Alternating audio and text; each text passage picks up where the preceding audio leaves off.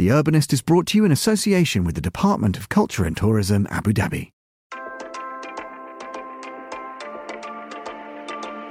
Saadiyat Cultural District Abu Dhabi is a beacon of hope and inspiration. A catalyst to spark growth and collaboration with museums and experiences, where art and science and nature and technology coexist. The belief of Abu Dhabi that culture is the backbone of our society. Stay tuned for a special episode of the show, in which you can hear His Excellency Mohammed Khalifa Al Mubarak explain exactly why and how Saadiyat Cultural District Abu Dhabi is the perfect place to collaborate, create and innovate. Saadiyat Cultural District Abu Dhabi, proud partner of The Urbanist on Monocle Radio.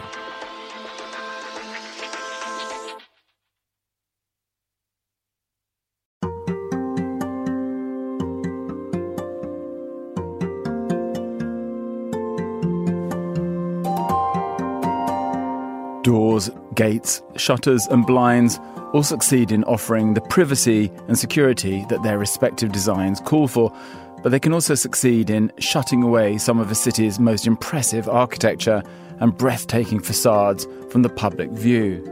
You're listening to Tall Stories, a Monocle production, brought to you by the team behind The Urbanist. I'm Andrew Tuck, and in this episode, I explore a side of one of Palma's most stunning palaces that's ordinarily not seen by the passer-by.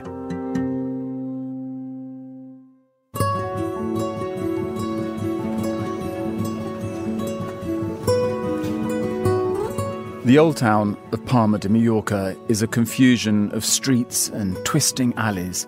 You head into this maze, confident that this time you'll get to your destination without a hitch, only to find yourself, some 20 minutes later, back at the very spot where you started. It doesn't help that the old town sweeps up and down hill, endlessly discombobulating your sense of direction.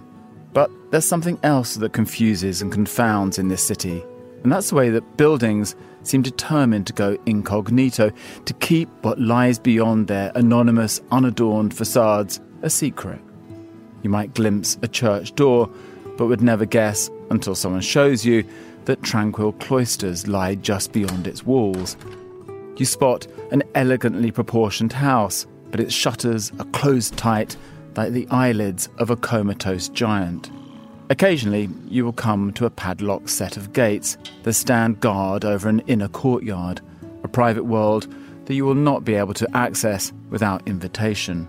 All you can do is to press your face up to the bars and admire the architecture. Well, what you can see of it. Perhaps a set of graceful stairs that sweep up into the darkness, and the potted aspidistras and palm trees that somehow survive in these sun-deprived inner sanctums.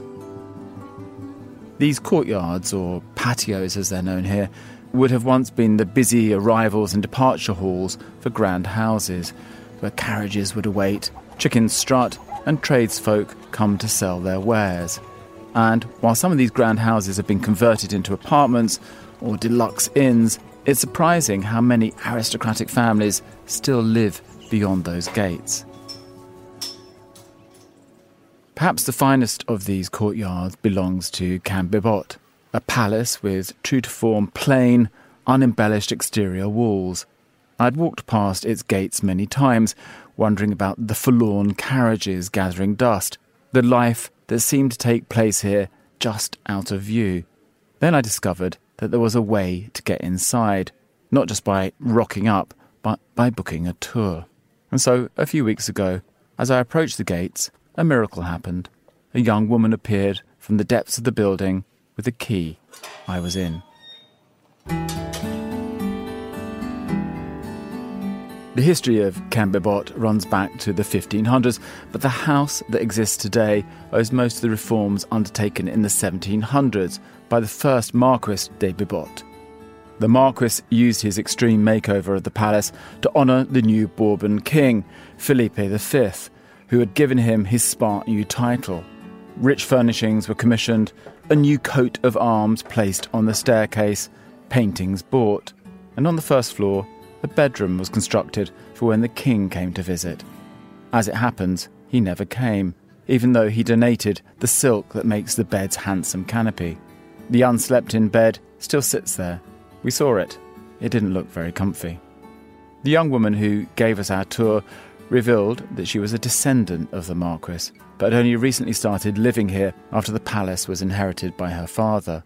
It's an extraordinary place to call home, but perhaps a little short of creature comforts. There was a distinct lack of heating. As she walked around, kept cosy by several layers of clothing, I didn't overly envy her. But perhaps the most magical part of the visit was for once simply not feeling like this was a city of hidden secrets, of mysterious inner lives that you might never know about, but rather a place that, if you persevered, would allow you to pass the gate to be on the inside, even if it was only for an hour or two.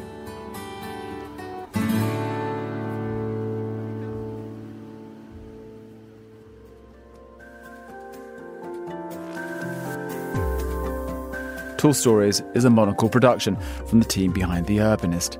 This episode was produced and edited by David Stevens. Be sure to subscribe to the podcast to receive new episodes every week.